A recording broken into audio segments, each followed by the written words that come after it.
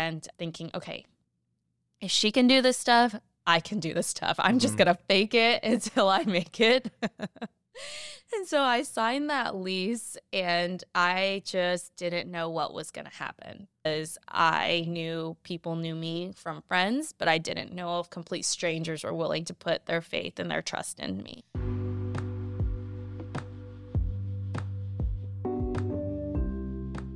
Hello, and welcome to another episode of How Do You Do That? In the next few episodes, I'll be bringing you inspiring stories from my hometown, Oklahoma City.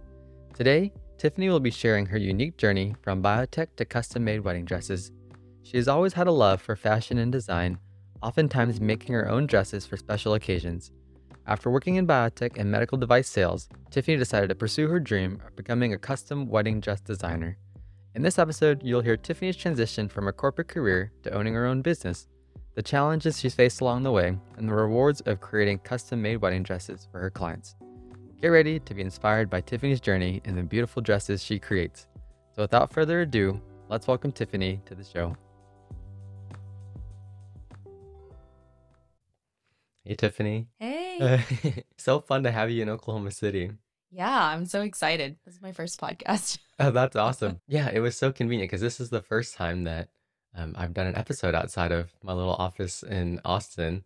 But it was so nice that you and your family are just 3 minutes outside of our neighborhood. It was It's perfect. just across the street. It's the most Oklahoma City thing ever. It's so funny because your sister's around my brother's age.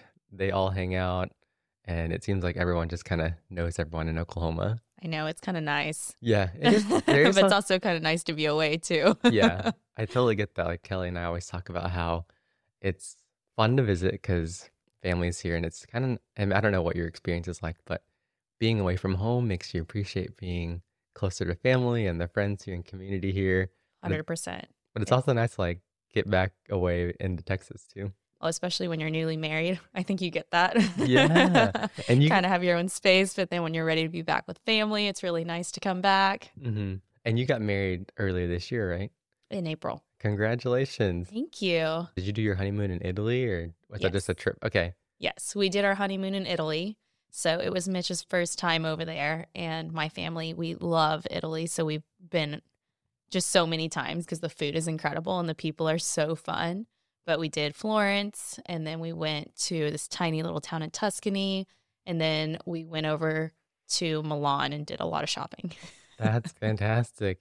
I see on this table, even on your Instagram, you were on the cover of Brides of Oklahoma. What was that whole experience like? Did they tell you ahead of time they were going to be there, or walk us through that? No, so it was a total surprise for me. I've been a vendor with Brides of Oklahoma for, I don't know, it's been a couple years now. And when we had our wedding, I knew that they will usually go to print around that time. And so I didn't think we were going to be on the cover. I didn't even know if we were going to be in the magazine. So I was completely shocked when my photographer reached out to me like a couple weeks after our wedding, and she goes, "Hey, look at this email. You're going to be on the cover of Brides." And oh my gosh. I remember just freaking out in the car. It was so exciting because I wasn't expecting it at all. That's amazing. So were they there just the whole time, just taking photos of y'all? Did they help with anything else? So they actually reached out to my photographer and asked for our full gallery. And I had no idea that they did that. She had texted me and she was like, "I don't know why they keep asking for all of the photos and if they're ready yet." And then as soon as she found out that we were going to be on the cover of Bride, she's like, "Oh, okay, I get it now." That's awesome. So you said you had worked with them in the past, like you had been a vendor for them. What did you do for them? So when we're a vendor, all that means is we are part of this big network that they have of just different people in the wedding industry in Oklahoma. And they help us market and help us build our business. They have a really wide reach for all the brides in Oklahoma. And so it's just really working with them so that we can keep this wedding industry going here. That's phenomenal. So maybe before we jump into your new, or I guess you've been doing it for Avari Bridal, is that how you say it? Yes, that's it. it. I know you've been doing it for a long time, but maybe before we jump into there, maybe we can go back in time a little bit and start in college. And what did you study? Like, what did you major in? So I actually majored in business. I did entrepreneurship and marketing. It kind of goes hand in hand with what I do now, but it had nothing to do with design at all. My parents actually were not crazy about the idea of me going to fashion school. And that's exactly what I wanted to do when I was out of high school. Mhm. And so they were like, okay, no, you need to get a degree, which I think fashion's a degree, but they're like, maybe something that's a little safer, which it Mhm. makes sense. You know, my parents are both immigrants, so they're more about safety and security. And I'm over here like, I want to be an artist. Yeah.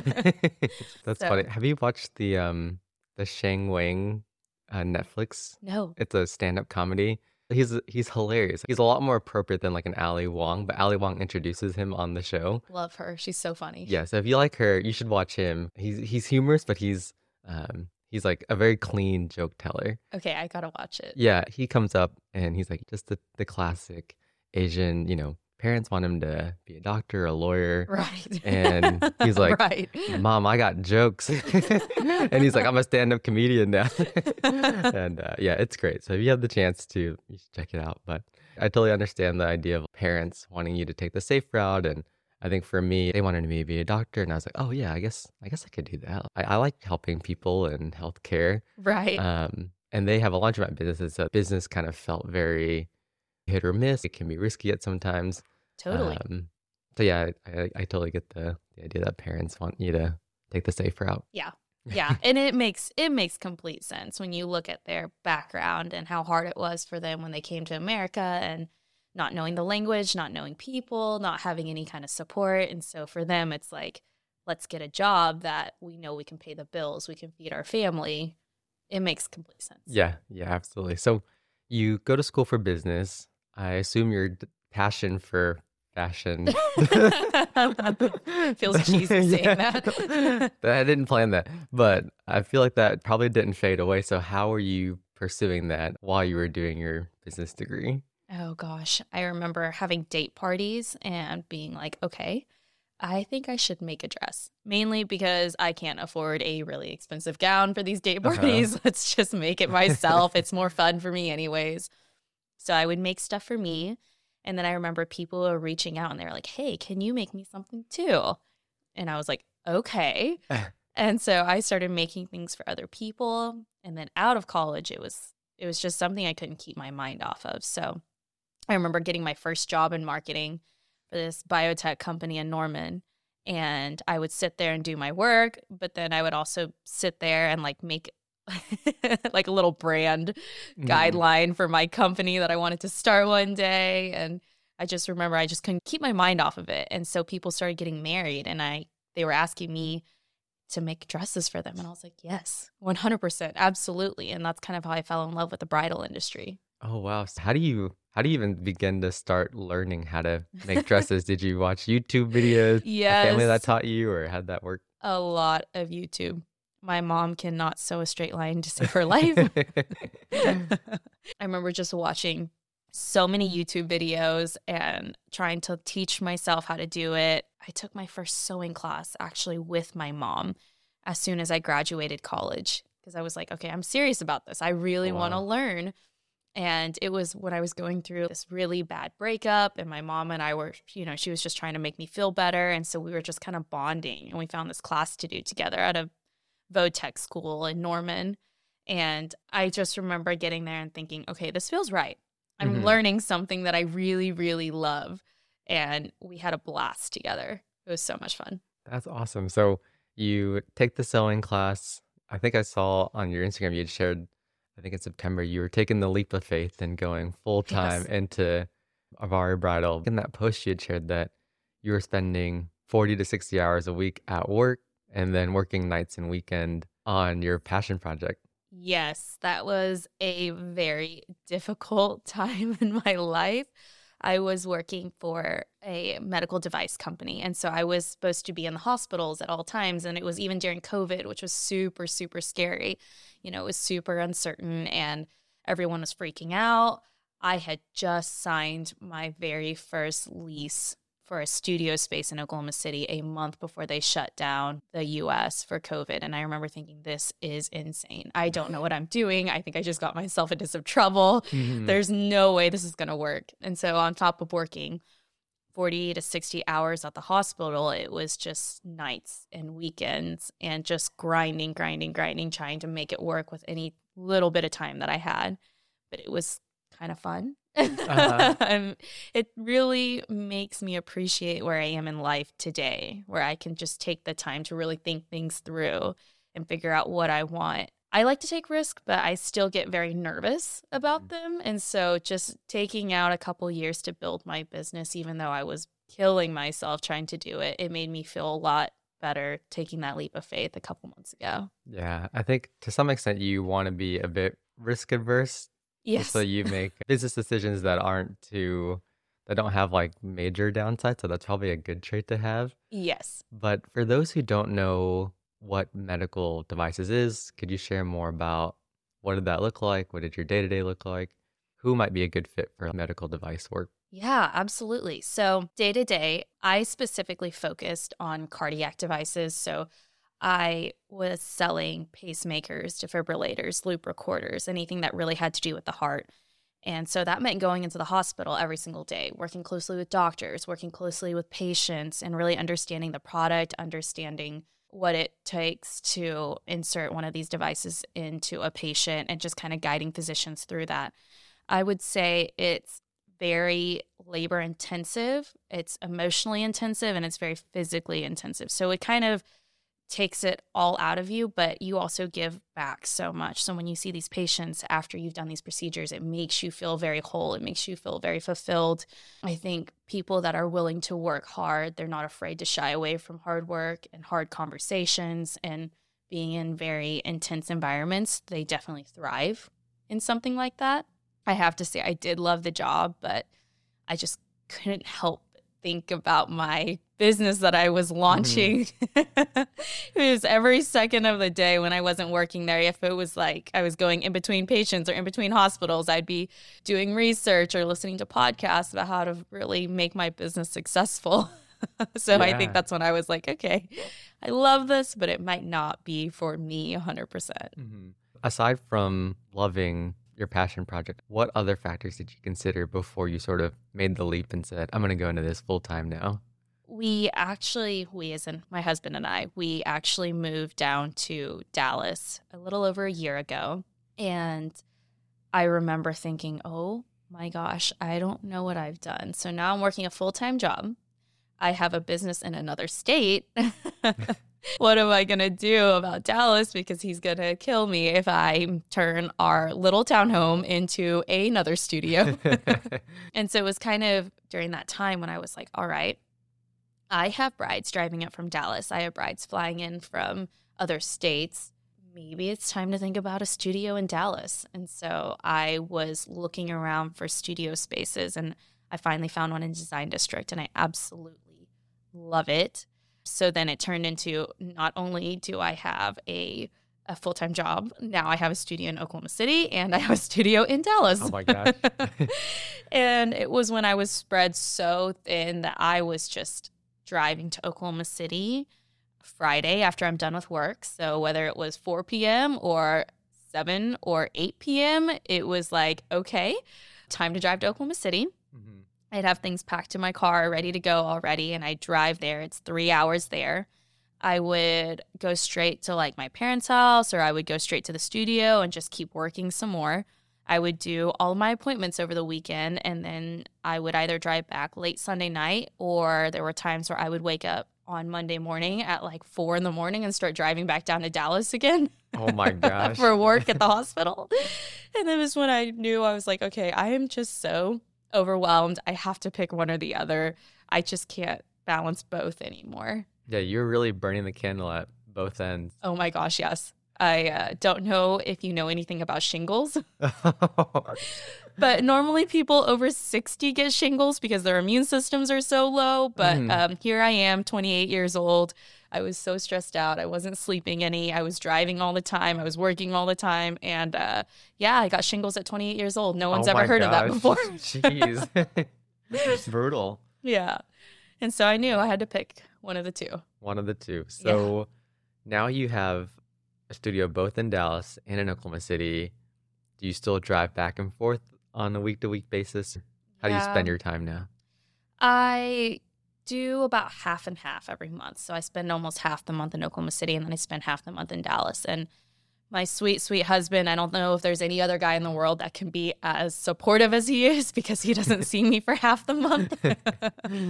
But it's a lot of driving back and forth, just trying to, get my schedule to where it's like, okay, I can get all my brides in that I'm working with at this week. And then the next week I get all my brides in Dallas here. And then it just kind of goes back and forth again. Got it. So tell us about Avari Bridal. How did you come up with that name? What does it mean? So Avari is a French name that kind of means in between the heavens and earth. And I was like, oh, that kind of works. It's very whimsical. It makes sense. Funny thing is my company it started off as Tiffany Elizabeth Original, which is my first name, and then my sister's first name. And that was just kind of a mouthful. And I was like, that just doesn't roll off the tongue. It doesn't work the way it should. And so when I came across the name Avari, I was like, that is just perfect. I feel like it completely encompasses the brand, the style, the aesthetic, everything. I love that name. I think it sounds very nice, and your website it looks great too. I'm like, oh, this has that vibe to it. So I really like the name. Okay, I appreciate that because I'm poor right now and I have to build my own website and everything. Yeah, with the tools now, it's not as bad as it used to be. Yeah. It's like a drag and drop functions that make it a little bit easier to do. Okay, don't put it like that. I felt like a genius when I built it.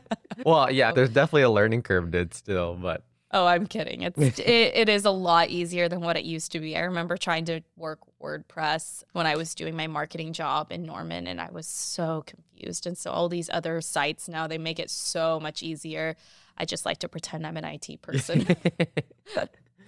So whenever clients and customers come work with you, what can they expect? Like, what's the process of making a custom dress or gown? Yeah, so it's very interactive in every stage, and that's what I absolutely love. So I have brides that come in. Usually they have inspiration to show me, like they have a Pinterest board or they have photos, and we just sit down and we have just a chat. It's really no pressure, very low key, and that's exactly how I like it because a lot of times just the wedding planning process itself can be very, very stressful. And so I take out the time to get to know my brides. We get to know their style. They tell me what they like, what they don't like. And after they leave, I send these brides 2 to 3 sketches of things we talked about. And so it allows them to pick what designs they like, or if they need to modify at that point, we can do that. After that, we go through and we pick out fabrics together. And then we actually make them a sample to try on once they decide on the fabric and the design. That allows them to really see the shape of the dress. And then we'll go in and remake that dress out of the fabrics that they've chosen so that they can see the full dress. We fit it to their body, and then we alter it, and then we have them try it on again. And if it's perfect, take it then. If not, we do another set of alterations, and then they get their dress, and it fits them perfectly. Wow. So there's a lot that goes into this. Yeah. It's not a quick process, but that's what makes it so fun is, I get to work with these brides for such a long time. So I really get to know them. Mm-hmm. I'm so invested in them. And at that point, it's like we're friends at the end of it. So how long before a wedding should a bride or a couple come see you if they want to do something like this? 3 months is absolute minimum, but we usually do the best if they come to us anywhere from 6 months to a year, especially since we're getting so busy now. Is it just you that's working on this, or do you have a team? I think you said you had some people in your studio sewing and working there as well, right? Yes. So I have help now, thank God, because I cannot do everything myself. That is definitely my downfalls. I always think I can do things all on my own, but I actually have a good small team of people that help me out now, and it's amazing because that allows me to focus on the things I love, which is the design, the talking to the brides and trying to figure out what they like and picking out fabrics. That's where I thrive. Now the sewing I can do, I don't love, but I have people that help me with that part of it, which is really nice. Yeah, that's awesome. So what is it like working with brides day in and day out? I think I've heard stories of bridezillas. Do you run into that? Or custom gown brides, just a different type of bride? I think you're right on that one. Usually custom gown brides are their own breed, and I love them because a lot of times they're a lot more relaxed and they're like, okay, like I didn't find anything I loved. And so I just want to make it really my own. And we're so interactive throughout the process, which makes it fun, being in constant communication with these brides. They can reach me at any point. If they change their mind about something or they're like, oh, I want to add this to my dress or anything like that, that's something we can do. And so I think it can be a lot less stressful for these brides because we can make all these changes and they can contact me at any point and we're just sitting down chatting and trying to figure out what's best for them. Mm-hmm. So it sounds like the brides that come to you, they're looking for your services and guidance. And so it's a different type of relationship than maybe somebody that, who comes into your store and looks around and maybe they can't find what they look for. You're making something that specifically fits their needs and suits exactly what they're looking for. Yes, exactly. So where do you get your fabrics from? Like, do you source all of them? Do you already have some in stock? What's that process like? A little bit of both. I do have our basics that are in stock, or if I run into really pretty fabrics that I'm like, oh my gosh, I know a bride is going to die over this, then I'll go ahead and buy it ahead of time. Most of the time, I start sourcing fabrics after we have a design picked out. And then I go through and I'm like, okay, these are all the fabrics that fit these parameters that we talked about. Do any of them speak to you? And then we go through and we actually purchase the fabrics from there. But I have suppliers from all over the world, some here, some in New York, some in Europe, some in Asia. It's everywhere. Yeah. So whenever you're looking for different fabrics or different design ideas, how are you finding your inspiration? Or I guess it's got to be hard to like create a new dress each time around, right? Actually, I think that's the fun part. I get bored very, very easily. I think my ADD makes me very excited to try out new designs. Mm-hmm. And so I do have brides that come in, and I always say I have two different types of brides, one that come in with a design in mind and one that comes in with a fabric in mind. And so it's really trying to figure out what is their personal style. And that's where, coming in, sitting down, having a glass of champagne with me, like we figure it out together. It's just a lot of fun. Yeah, that sounds like a great experience. Yeah. I don't get to drink as much champagne as I used to because we have a lot more brides now, but there was a point in my life a couple of years ago where we would just sit down for hours and just chat. Just chat. Oh, wow.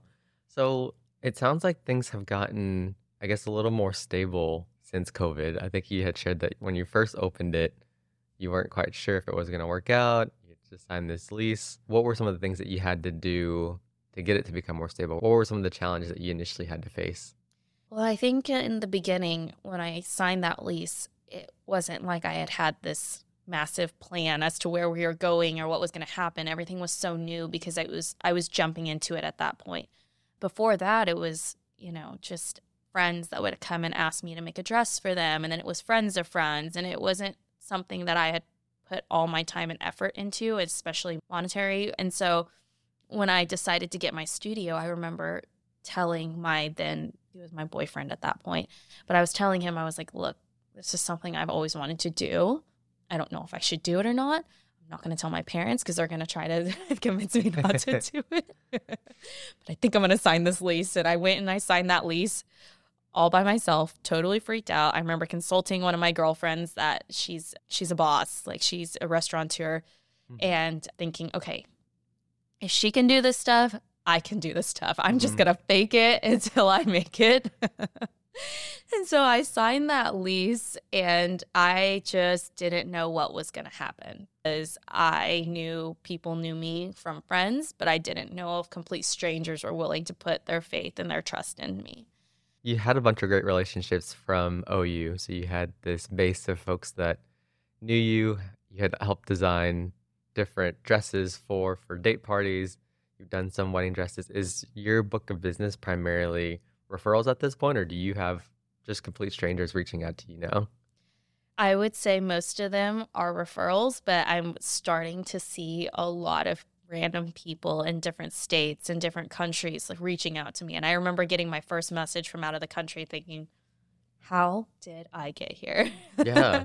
But I think that's the power of social media. Mm-hmm. I would say most of my brides find me from Instagram now, which is amazing because it just allows you to reach a whole group of people that years and years and years ago you were never able to reach. And I wouldn't say I'm the most social media savvy, Hmm.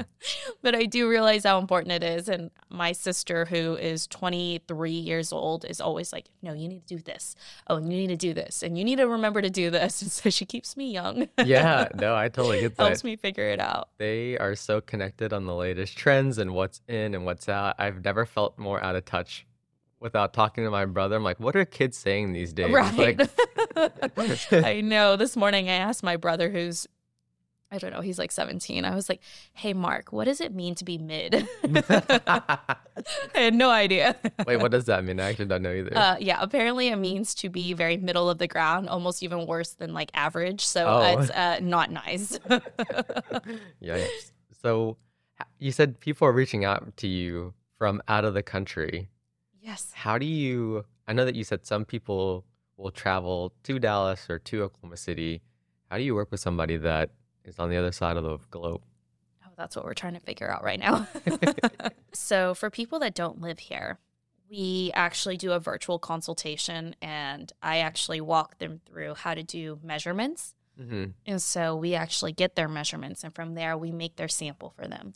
And then we actually ship it to them, and so they can try it on. And we have like a little kit where they can actually mark it up, and Oh, we're on wow. FaceTime while they do all of this. So we're walking them through it every step of the way.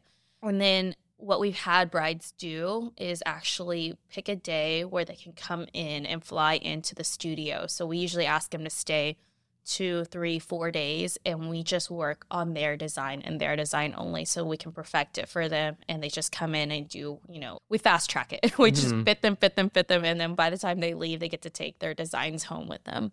Oh my gosh. How does it feel to have people in other countries wearing a dress that you handmade, handcrafted, and designed and brought to life?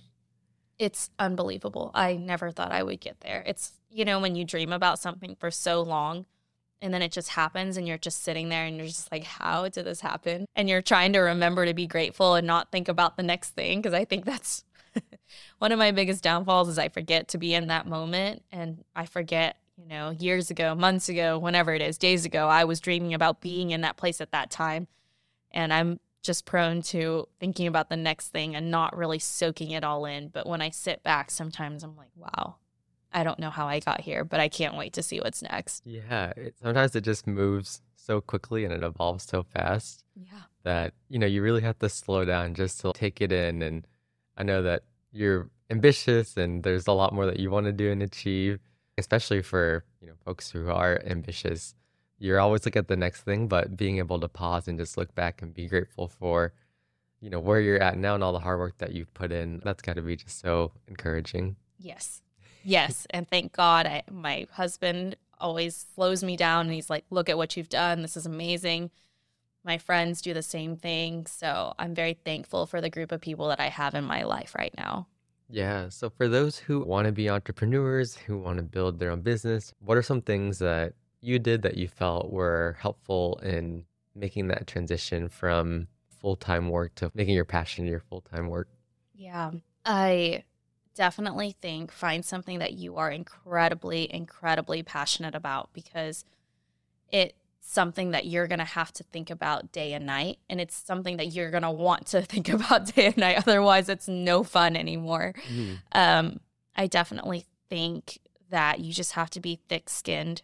You have to put yourself out there. And that's the scariest part about it all is you can tell people about it. You can tell your friends about your ideas. You can tell your families about your ideas, but it's really nerve-wracking to tell strangers about your idea and see their reaction. So I think if you are just, open to really putting yourself out there and you're willing to put all that time and effort into making something happen, it can work, even if it takes a long time.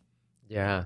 Yeah. I've read about entrepreneurs and people who work in their different businesses and industries, and they talk about if you don't see yourself working on it for 10 years, then I probably wouldn't go down that path, because oftentimes it can take a really long time for your business or your work to really take flight and to kick off. I But agree with that. I yeah. agree with it 100%. So where do you see Avario Brado going next? What are you guys working on? How do you all see yourself continuing to grow? So I feel like if you would have asked me this a year ago, 2 years ago, a few months ago, my answer would be different. I remember when I first started Avare, I was like, okay, we're doing customs only. This is all I want to do. This is how I see the company going. But what I've learned, and I think this is something else that entrepreneurs definitely have to be receptive to, is customer feedback. And so I'm always wondering, what are my customers thinking? What do they want? And I would say over the past year, I've had a lot of customers reach out and they want something that I've designed, but they want to be able to buy it off the rack too. And that's something that I think will help me scale in the future. And so that's what I'm working on, because there's only one of me and there's only so many customs that I can do a year. And so for my other brides that are looking for something that I've designed, but are not able to get a custom, I'm actually working on creating a line of dresses right now that people can just buy directly from me, and we'll kind of see how that goes. We're working on the distribution process right now. So it's a lot of different things that I want to do. I've just totally fallen in love with the bridal industry in general. So I'm guessing everything I do, and I say this right now, but I'm guessing everything I do will be bridal related. Yeah, that's awesome. Because I think to your point, right, there's going to be a market for folks who want something that you've already designed and it really resonates with them. And maybe it's not fully custom, but it's like semi customizable still to, put a little spark or flair on something that, I don't know, you could put a different twist on. Yeah, exactly. So we're playing around with all of these ideas right now, and it's just trying to figure out how to make it work. I almost feel like I'm going back to square one again when I first started my company, because this is a completely different process than what I've done in the past, but it's really exciting. And my husband's like, can you please get one idea fleshed out before we start 100 other ideas? And that's my problem, is I'm such an idea person. And so I'm really working on getting this ready to wear line off the ground right now. Yeah. So I know you talked about like always wanting to go to fashion school. Is that something you'd ever revisit, or how are you continuing to develop your skill sets and your knowledge? Is it still through YouTube, or how are you? I mean, I still love YouTube. Don't get me wrong. I still watch it all the time. And I'm like, hey, how do I do this? Or why is this doing this? I would love to go to fashion school. But right now, I think the timing and just the amount of time I have in my day is dwindling. And so I probably will not go. But if anyone knows how to sew, please teach me more. That's awesome. So I know that we're sort of coming up at the end of the year. And are you a goals person? Do you typically set goals? Is this something that you've used in the past to help guide your focus? So it's funny you ask that. I usually am very goal oriented. And I think this is one of the hardest things about being an entrepreneur, is you don't have someone telling you what your goals are or what your next steps are to get to, your next promotion or a raise or whatnot. It's now me setting my own goals, which I found very difficult to do. But I'm working on it. So yes, I like goals. I'm just working on learning how to set my own goals. Yeah, that's such an interesting point, because I think for most of our education experience or careers, teachers or your bosses or your managers have always said, here's the standard, here's where you should try to achieve. And you're sort of externally motivated, but it sounds like as an entrepreneur, you have to be your own driving factor. Like there's no other people that are going to really push you. Yes. And I think something else I've always struggled with, like since I started doing this full time, is when do I stop? So when you're working a normal 9-to-5 job, you're there from 9 a.m. to 5 p.m. When you are your own boss, you're sitting there. Some days you might be tired and you're like, I don't want to do anything. And there's other days where you're like, okay, I'm going to work all 20 hours that I'm awake today. But just like learning how to relax and set those boundaries, that's something that I'm learning right now, where I'm just trying to figure out, okay, what's a good time for me to really focus on this? And then when do I need to let go and enjoy my life and my husband and my dog and my family and my friends? And so it's just trying to find that balance right now. Yeah, because there's really no true start and finish to your workday, right? You could always be imagining your next dress or imagining how you could evolve your business model. Your mind's probably constantly racing with ideas and things that you could be doing. Oh, yeah, especially at 2 a.m. Oh, yeah. I leave. I now have to leave a a little pad of paper and a pen by my bed so I can jot down ideas or quick sketches in the middle of the night. Quick sketches, you like wake up and actually like draw? Yeah, because Oh, I can't go wow. back to sleep if I don't put it down. I'm afraid I'm going to forget it. Yeah. That's fascinating. So you talked about competing priorities between work and life. Where do you see yourself focusing on that? Are you gonna start blocking out time, or do you have an idea of how you're gonna try to achieve that? I think about it a lot, but I haven't quite figured out exactly how I'm going to do it. But maybe start with actually taking vacations and not feeling guilty about it. Yeah, that's probably a great place to start. Yeah. Are there other things about entrepreneurship that like people maybe don't know about, or that isn't as readily apparent as you think it would be?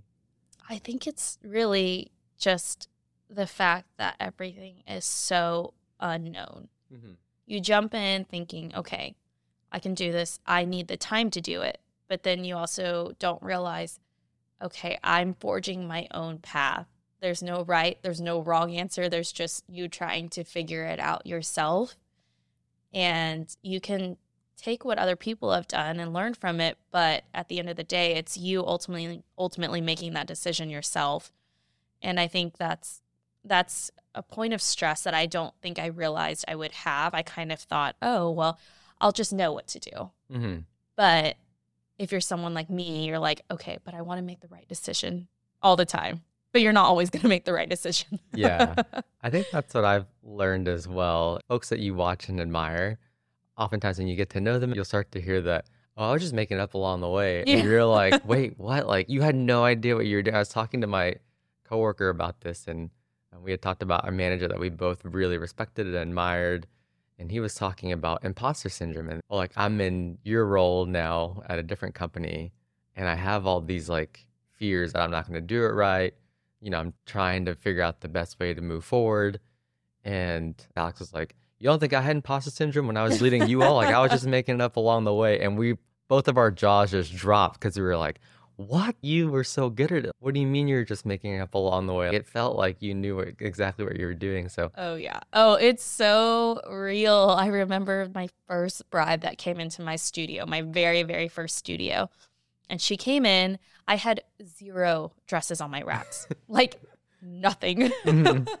I mean, this girl came in and it was so bare in there. And I remember her asking, oh, have you made a lot of dresses? And I was like, oh, yeah, hundreds of dresses. Like, oh, I've definitely done this before. And she left and I was like, oh my God, do you think she believed me? I was like, I can't make this girl think that I've never done anything before. Yeah. Do you feel like your confidence has grown over the years? Do you feel like that feeling of imposter syndrome goes away over I time? think it wears off a little bit, but I'm not sure if it'll ever go away 100% of the time. Yeah. So I guess for a lot of folks, it can be kind of hard to do this fake it till you make it. What helped give you confidence to be able to talk to brides with confidence and be able to like guide them and build trust with them? Like, were there things that you did to do that? I mean, yes, fake it till you make it. You have to have confidence in yourself, but I think it's also you have to know when there are times where you have to be completely honest. And I think that's where my brides helped me too. So I was confident that I could make them something. I was confident that I could figure it out. But there are times where I was like, look, I've never done this before. You're the very first bride I've done this for. So we're going to figure this out and we're going to figure it out together. And I think just having the ability to also be honest at certain times, even when you're not 100% sure what you're doing, I think that helps build that relationship. And I also think it helps build confidence in your customers because they know that you are there for them. You're helping them out. You're going to make it work for them. And so Mhm. it's kind of a balance between the two. Yeah. So I worked with customers like the last year I was on the implementation team for our healthcare tech company. And I'd always try to, express to them like, here's sort of the limitations of my knowledge and here's what the limitations of our product is. I think initially I would be nervous to share that with them because my fear was that they would lose trust in me. But it's so funny how when you're honest with them and you share with them the limitations, that they end up trusting you more and they come to you for more advice. And when you do say that you can do something, they really take that to heart as well. Yes, I definitely agree with that. And I think that's something that is hard to figure out is that balance because a lot of times you go in and you're like, I have to know 100% or else they're going to think that I'm not a professional in this sense. But just putting your pride aside sometimes can be really big in helping you build that trust with your customer. Mm-hmm. And I think that's the fun part about doing the customs, is because I really do. Like, there are times where I'm like, I have never made this before, but Yeah. we are going to do it. I love that you're up for a good challenge. Now that you've worked in the wedding industry for how many years has it been now? I think it's been a little over 2 years now. Okay, over the last 2 years or so, and you saw some things during COVID as well. I guess for those who may be interested in working in the wedding industry, is there any advice that you'd give them, or are there things that you didn't know before the last 2 years that is like more apparent to you now? Okay, I would say the wedding industry is very, very delicate. Okay, in what way? Brides take their weddings extremely seriously, and as they should. It's supposed to be the happiest day of their life. I mean, that's what we're told since we are little babies. And so it makes sense. People want to make it exactly them. They want it to be perfect. They want to have something different. It's what we dreamed of when we grew up. I personally find it very, very rewarding to help these girls have their dream dress and feel their best. I want them to feel confident when they leave with their designs, and they want to put it on immediately, and they don't want to take it off when they come in and try it on. That's what brings me joy. But it can be very stressful because these girls have dreamed about it for so long. So it brings out a lot of emotion, which I think if you are the type of person that can deal with emotion very well, then you will thrive in this industry. It's all about listening to your bride. It's almost like a therapy session when they come in. You won't believe the number of times brides have come in and they're like, I just need to relax for a second. Can we just sit down and talk? I just need to figure this out.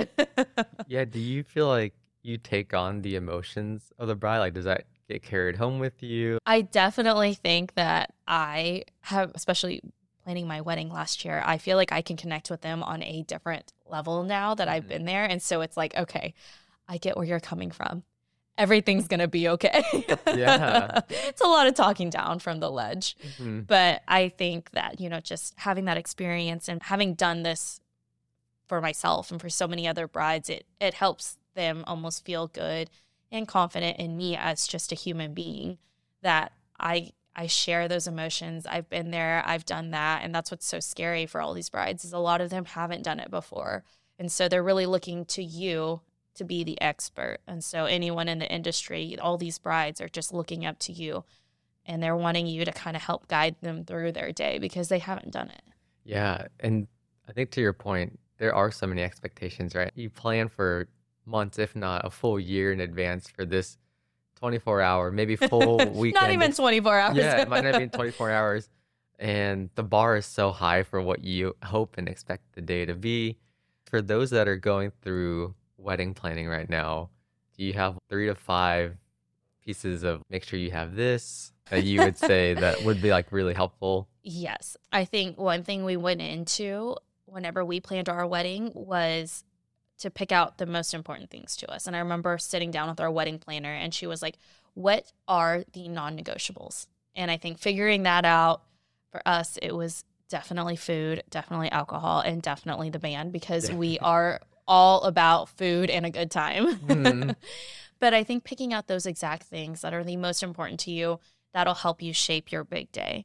The second piece of advice, which is the biggest thing, and I remind all of my brides this, is you've planned this. No one else knows what you've planned. Mhm. If things go wrong, which something will go wrong, don't freak out, because no one will know that it's gone wrong. Just you. Yeah, I know that my wife and I, whenever we did it, initially we weren't even thinking about having a wedding planner or coordinator. We're like, we could probably do this ourselves. And then we started going down the path, and we're like, oh my God, there's too many things. There's way too many pieces. And so whenever people come to us, we always tell them, like, first, you should have a wedding coordinator and planner. Yes. Like, don't take this on yourself. And we found it to be really helpful whenever day of, if there were issues and things like that, our wedding coordinator was awesome. And we would say, hey, like, or she told us, if anyone needs anything, send them my way. You guys enjoy the day. That was so helpful because it let us really take in the day rather than fielding, inevitably something's going to go wrong. And so feeling like you had to be the person that had to navigate that, instead of having the wedding coordinator be there and say, hey, like, go ask Rebecca. She's going to take care of it all and she'll point you in the right direction so that you could just really experience and enjoy the day. Absolutely.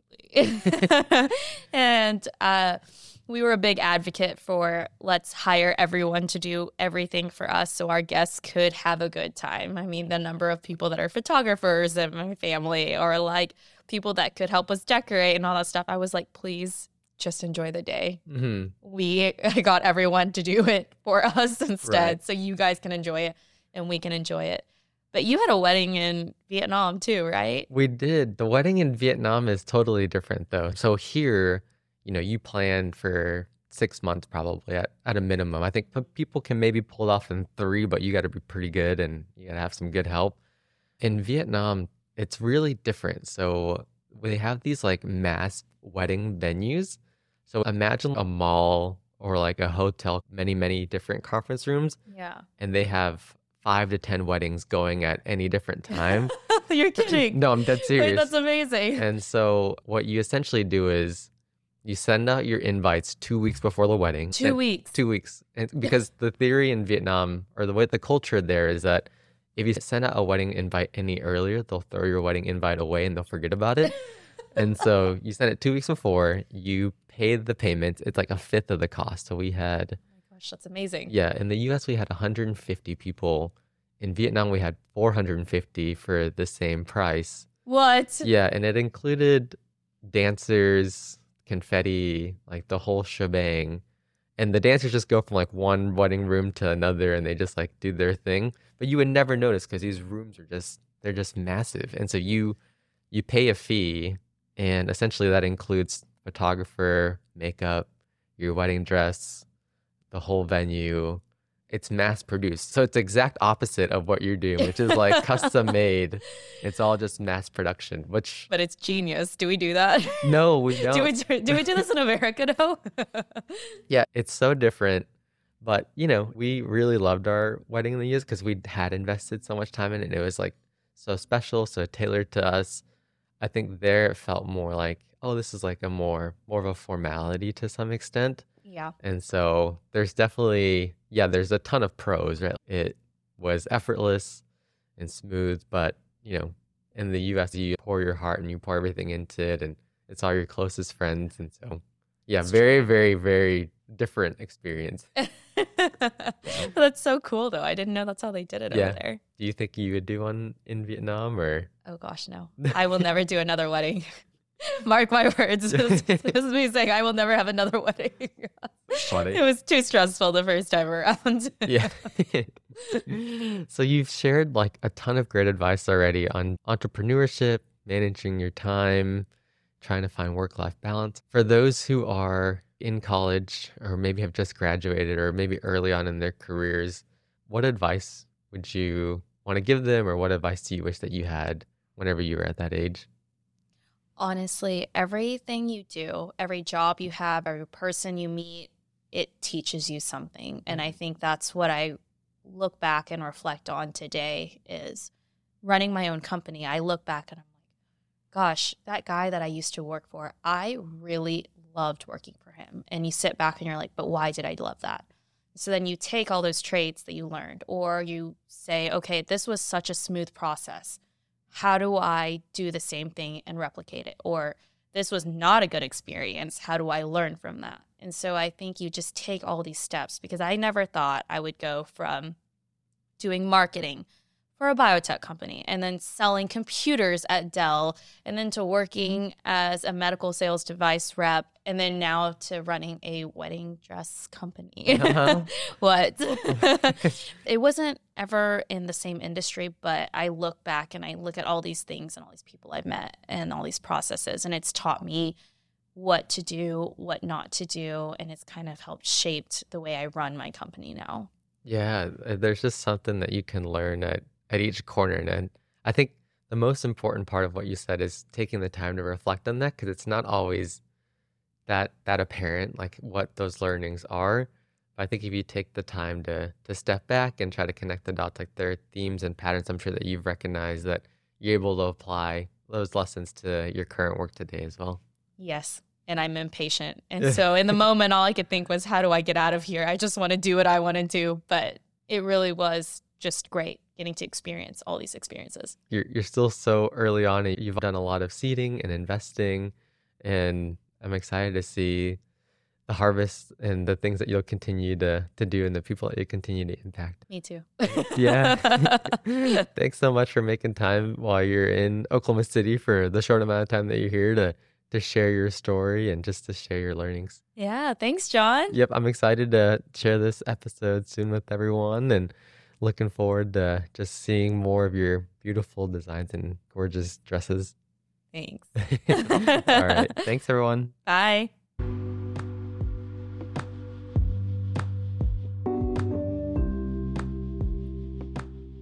Wow, how awesome is that? I could really feel the passion that Tiffany has for her work and for helping clients feel special on their wedding day. As we approach the new year, I hope you'll join me in taking Tiffany's parting words to heart and reflect on the things we've learned, the people who've helped us grow, and how we can use that knowledge to continue evolving in the coming year. Thanks again for joining me on another episode of How Do You Do That? I hope you have a lovely Christmas with family and loved ones. See you next Wednesday.